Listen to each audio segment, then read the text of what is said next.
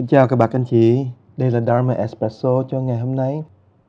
Thưa các bác, khi mà mình học Phật đó, thì cái điều đầu tiên cả mà mình phải cần biết đó là Phật dạy về gọi là tam vô lậu học hay là giới định huệ. Tam là ba, vô lậu là nghĩa là không còn sản sinh ra cái chuyện phiền não, chuyện đau khổ, cái chuyện buồn bã nữa. Không sản sinh ra vòng sinh tử luân hồi nữa cho nên gọi là vô lậu. Không còn có những cái mà mình gọi là làm cho công đức mình thất thoát. Lậu có nghĩa là thất thoát công đức đi. Khi mình buồn, mình giận, mình đau, mình khổ, mình ghen, mình ghét, thì đó là mình làm cho mất đi cái công đức, thất thoát đi công đức. Cho nên gọi là tam vô lậu học là cái học làm sao đó mình không để mất đi công đức. Cho nên cái đó gần như là cái bài học căn bản nhất, và thầy nói lui nói tới cả 100 lần rồi. Bây giờ trong cái Dharma Espresso này thì thầy xin tóm tắt vài ba cái để cho mình ghi nhớ thôi các bác. Thì nó gồm có 3 cái phần gọi là giới định huệ. Sau này các bác sẽ thấy 3 cái giai đoạn đó đó nó gần rất là tương tự với 3 cái chuyện mà thầy thường nói là mình học về cái kỹ thuật, cái nghệ thuật và cái đạo thuật. Gọi là 3 cái giai đoạn tiến hóa trong cuộc sống của mình. Bất kỳ chuyện gì mình làm đó, cũng đi từ kỹ thuật. Kỹ thuật mà nó tay nó quen, nó thuần thục rồi thì mình tới cái nghệ thuật. Nghệ thuật mà giỏi rồi thì mình mới tới cái chỗ là mình gọi là đạo.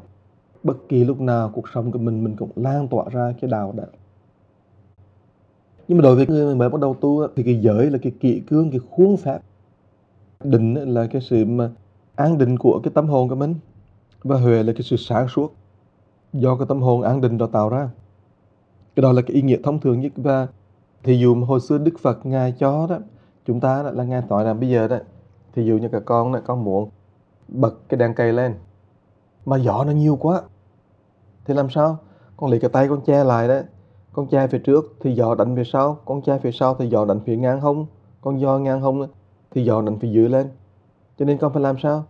Con mới đem cái đèn cầy vào trong một cái phòng kín, đóng cửa lại, thì gió nó không tạt, thì cái đèn cầy đó, cái lửa đó nó không tắt. Thì đem vào cái phòng đó gọi là giới. Cái phòng đó là bản thân gọi là giới, những cái khuôn phép mà nó ngăn chặn đi cái gió bên ngoài nó đánh vào. Thì khi vào là cái đèn cầy lúc đầu đó, cái lửa thì nó phụp lên phụp tới, lên xuống. Bây giờ khi mà bỏ trong đó chừng không tới 30 giây nữa thì từ từ cái đèn nó lắng xuống, và từ từ đó nó cháy cho đàng hoàng lên, nó đốt cái sáp, nó cháy to lên thì nó rất là mạnh và nó rất là sáng. Cho nên cái mạnh và sáng đó là định với huệ nó đi liền với nhau. Cái định là cái sự lắng động của cái ngọn lửa, mà huệ là cái sự tỏa sáng. Thì hai cái đó nó gần như đi liền với nhau, thành ra mình khó thấy được. Thì cái đó là một thí dụ mà hay nhất và căn bản nhất của nhà Phật, là cái thí dụ về giới định huệ mà chính Đức Phật là người dạy cho chúng ta thấy làm sao mà tu. Khi mình tu hơn một chút xíu, khi mình học hơn một chút xíu thì mình thấy đó là tại ra đó, ví dụ về cái ngọn lửa đó là ví dụ về cái trí huệ trong người của mình đó. Cái ngọn lửa là cái trí huệ trong người của mình. Thì ngọn lửa đó phải cần lắng động rồi thì nó mới to, mới mạnh lên để mới cháy cao được, thì nó mới tỏa sáng được. Nếu mà ngọn lửa đó không có thì không xong. Cho nên chuyện đầu tiên cả mình gọi là phát tâm. Phát tâm là phải có người đó bật cái hộp quẹt để cho cái lửa nó bung lên. Thế nên phát tâm rồi thì mới có cái chuyện tri giới được. Mà phát tâm là gì? Là khởi cái tâm mong muốn làm sao đó mà mình được sáng suốt. Tại vì nhiều khi cuộc sống mình nhiều đau khổ quá và mình thấy rõ ràng là mình không sáng suốt mà ra. Bây giờ đó thì có một người hỏi rất đặc biệt thưa thầy: làm sao mà con tu giới định huệ trong khi con buôn bán? Lần khác thầy sẽ nói làm sao mình tu giới định huệ trong những cái ngành nghề khác, nhưng bây giờ nói trong buôn bán đó thì thích như thế này. Thì thầy mới trả lời cho chị đó như thao: cái giới có nghĩa là cái kỷ cương, cái khuôn phép. Cho nên khi mà chị set up, chị làm một cái tiệm bán đồ đó, thì chị phải biết là tiệm chị bán cái món gì, phải rõ ràng vô cùng. Chị phải biết cái quá trình đó, là bán đó, cái giá phải đề sẵn. Mình không nên làm cho cái giá nó quá cao quá thấp, đừng nên bỏ cái lòng tham vào trong cái giá đó. Chị nên coi cái thị trường, chị nên đặt cái giá, đặt định cái giá đó rồi đó. Rồi bây giờ đến cái người mà làm việc cho chị đó, thì phải sắp đặt làm sao mà cho nó rõ ràng là cái người đó có công tác như thế này, một 2 3 4. Mà nếu không xong thì có cái hậu quả như thế này, một 2. Nếu mà làm tốt thì có cái hệ quả 3 4. Nếu mà làm bê bối thì có chuyện như thế sao, 5 6. Rất rõ ràng, đối với mọi người làm việc rất rõ ràng, có một cái hệ thống. Và khi mà mình làm việc đó thì đương nhiên là nó có quá trình, tuần này sẽ như thế nào, tuần sau sẽ như thế nào, tháng sau như thế nào. Và mình sẽ có một cái rõ ràng về là cái chuyện là mình quản lý tất cả những cái tiền tài, tiền bạc đó nó đi vào đi ra thế nào. Khi tôi nói như vậy thì chị ngồi chị sững sờ, chị nói ồ vậy sao, con thì con làm từ đâu thay từ đó, thì nó không được đâu. Chị phải đặt cái kỷ cương, cái khuôn phép cho rõ ràng về cách mà chị muốn làm việc, hệ thống mà chị làm việc đó. Tại vì buôn bán cũng là một cái hệ thống, thì chị đặt định rõ ràng người nào làm việc gì, cái công việc đó phải chạy thế nào, cái planning cả tháng, cả năm. Chị phải nghĩ là cái món hàng đó sau này nó sẽ thay đổi như thế nào thế này nào. Chị phải nghĩ rõ ràng rồi đó, thì chị sẽ không sinh phiền não rắc rối, công việc nó chạy rất là dễ dàng. Đó là chị hỏi thầy, như vậy thì sau khi mà con làm rồi thì như vậy thì cái chuyện gì nó xảy ra, nó trơn tru như vậy rồi thì sao thầy? Thì thầy mình nói tới cái chuyện là cái kỷ cương là nó rõ ràng rồi, cái hệ thống mà buôn bán của chị nó rõ ràng rồi đó.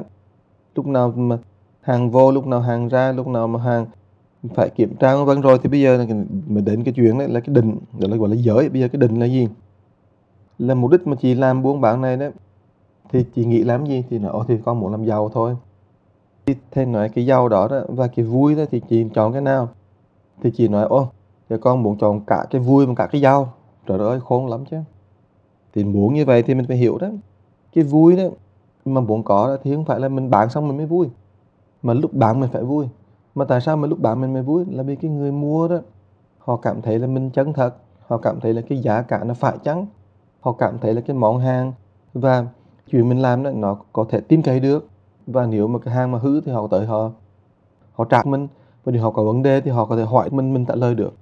Cho nên đó, chuyện mình bán hàng đó mà mình thành công là cũng đi đôi với cái chuyện là mình làm cho cái người mua họ vui, họ tin tưởng, họ tín nhiệm, và thật sự đó họ cảm thấy làm lâu dài với mình được. Và tại sao người ta trở lại với mình lại, bởi vì họ cảm thấy mình là người dễ thương, người bạn dễ thương, người bạn có cái bộ mặt tin cậy được, và người bạn nói cái gì đó thì thật sự đúng như vậy. Cho nên các bạn biết đấy, tạo ra cái niềm vui cho người tới mua và tạo sự tín nhiệm cho người tới mua, cái đó gọi là định đó các bạn. Tạo ra cái tín nhiệm, tạo ra cái niềm vui, tạo ra sự tin tưởng. Và đối với người ngoài thì như vậy, đối với người trong nhà đó thì mình đã có một cái hệ thống rồi, thì mình cũng nhất trí về cái chuyện mình đối xử với những người trong nhà của mình đó, người làm việc của mình đó, cho nhất trí. Thì như vậy thì lập tức đó mình lan tỏa cái niềm vui tới cho người buôn bán là người trong nhà của mình, và người mua, khách hàng của mình. Cho nên tại sao đó các bạn nghe trong nhà Phật lúc nào cũng là thiền duyệt. Thiền duyệt là cái niềm vui của thiền định, có nghĩa là sao? Cái thiền lúc nào cũng tạo cái niềm vui cả. Cho nên khi mà buôn bán mà bạn có cái niềm vui đó thì đúng là bạn đi tới cái chỗ tốt lắm rồi. Cho nên nhiều mà cái niềm vui đó, mình chỉ vui với nhau thôi. Mình vui là vì mình bán đắt quá, mình lừa được người mua đó, thì cái đó không phải là niềm vui thiền định đâu bạn ơi. Niềm vui thiền định là người mua cũng vui, người bán cũng vui. Cái hệ thống, cái chỗ đó mà mình buôn bán đó, nó lúc nào nó cũng vui nhộn cả, tạo cái niềm vui. Cho nên ấy, nhiều khi thì giá cả mình phải chăng, và thái độ của mình với người tới mua đó cũng phải làm sao cho người ta tín nhiệm, và người ta cảm thấy là mình không phải là một người bán thôi, mà có thể là một người bán, có thể là một người tin cậy nhiều năm, để mà có những chuyện gì trong tương lai của họ muốn nói với mình ấy, thì họ có thể nói được. Cho nên chuyện mà mình mở ra như vậy, mình không kẹt vào cái lòng tham thì gọi là định. Mà nếu mình kẹt vào lòng tham, cứ muốn thêm thì mình không phải là định đâu các bác ơi. Cho nên ấy, mình lan tỏa ngay tới người mua lòng tín nhiệm và cái niềm vui. Các bạn thấy hai cái chữ dễ sợ chứ, tín nhiệm và cái niềm vui đó. Thì tức là mình đang tu cái định ở trong ngành buôn bán của mình. Buôn bán là đây là nói chuyện là bán cửa hàng đó kìa. Mà tự nhiên các bạn thấy hay không? Cái định có thể tu được bởi vì mình lan tỏa cái đó. Mà khi bên sau cái tín nhiệm và niềm vui thì rõ ràng cái tim của mình á, nó không có tham lam. Tại ra mình buôn bán không phải là vì để mình làm giàu, mà buôn bán để cho mình mỗi giây mỗi phút, mỗi lúc mà mình gặp người mua hoặc là người đồng sự với mình lúc nào cũng vui cả, lúc nào mình cũng tự tại cả, nhẹ nhàng cả. Cái đó là định đó các bác, chứ không phải định là ngồi im một chỗ đâu.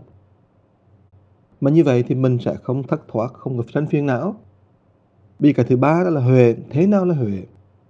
Huệ định nghĩa là sự tỏa sáng của niềm vui, của ánh sáng trong lòng của mình. Tức là mình bây giờ đó, mình tạo ra một cái văn hóa mà mình gọi lúc nào cũng tạo ra cái tín nhiệm và niềm vui cho cái người mua cả. Và tạo ra predictability là cái sự rất dễ hiểu biết định đặt với những người làm việc với mình. Ai cũng hiểu là mình predictable, ai cũng hiểu là mình là người đó mà họ tin cậy được. Người làm việc với mình ấy. Chứ không phải là ngày hôm nay nói cái này, ngày mai mình đặt lại. Ngày hôm nay mình nói cái này, ngày mai mình đuổi họ đi. Không có, rất là rõ ràng. Thì mình có một cái hệ thống rõ ràng như vậy và có một cái triết lý sống rõ ràng như vậy thì tự nhiên đó, mình tạo ra một cái văn hóa. Thì cái tiệm mình như vậy thì cái tiệm bên cạnh họ bắt chước theo, vì họ thấy là ủa sao mà đông người tới như vậy. Và tiệm bên cạnh nữa nó cũng tới từ từ đó.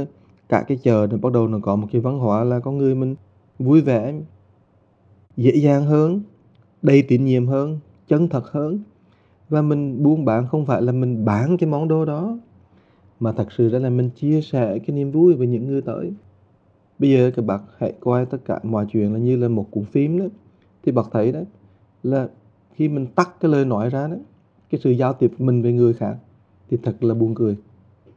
Và mình thấy rõ ràng cuộc sống của mình đó, dù là bạn là người mua hay là người bán, đều là cuộc sống mà mình chia sẻ cái niềm vui và sự chân thành với nhau. Thành do đó đó, mình có thể tu cái giới định huệ ngay trong lúc buôn bán các bác. Mà huệ là tạo thành một cái văn hóa của sự tín nhiệm, của niềm vui, của sự chân thành. Thì những cái thứ đó, các bác đừng nghĩ rằng là bây giờ mình phải nói láo đó mới được. Không cần nói láo bác ơi. Chuyện mà cả cái cuộc đời của mình ấy, mình có thể tu cái giới định huệ ngay trong lúc buôn bán.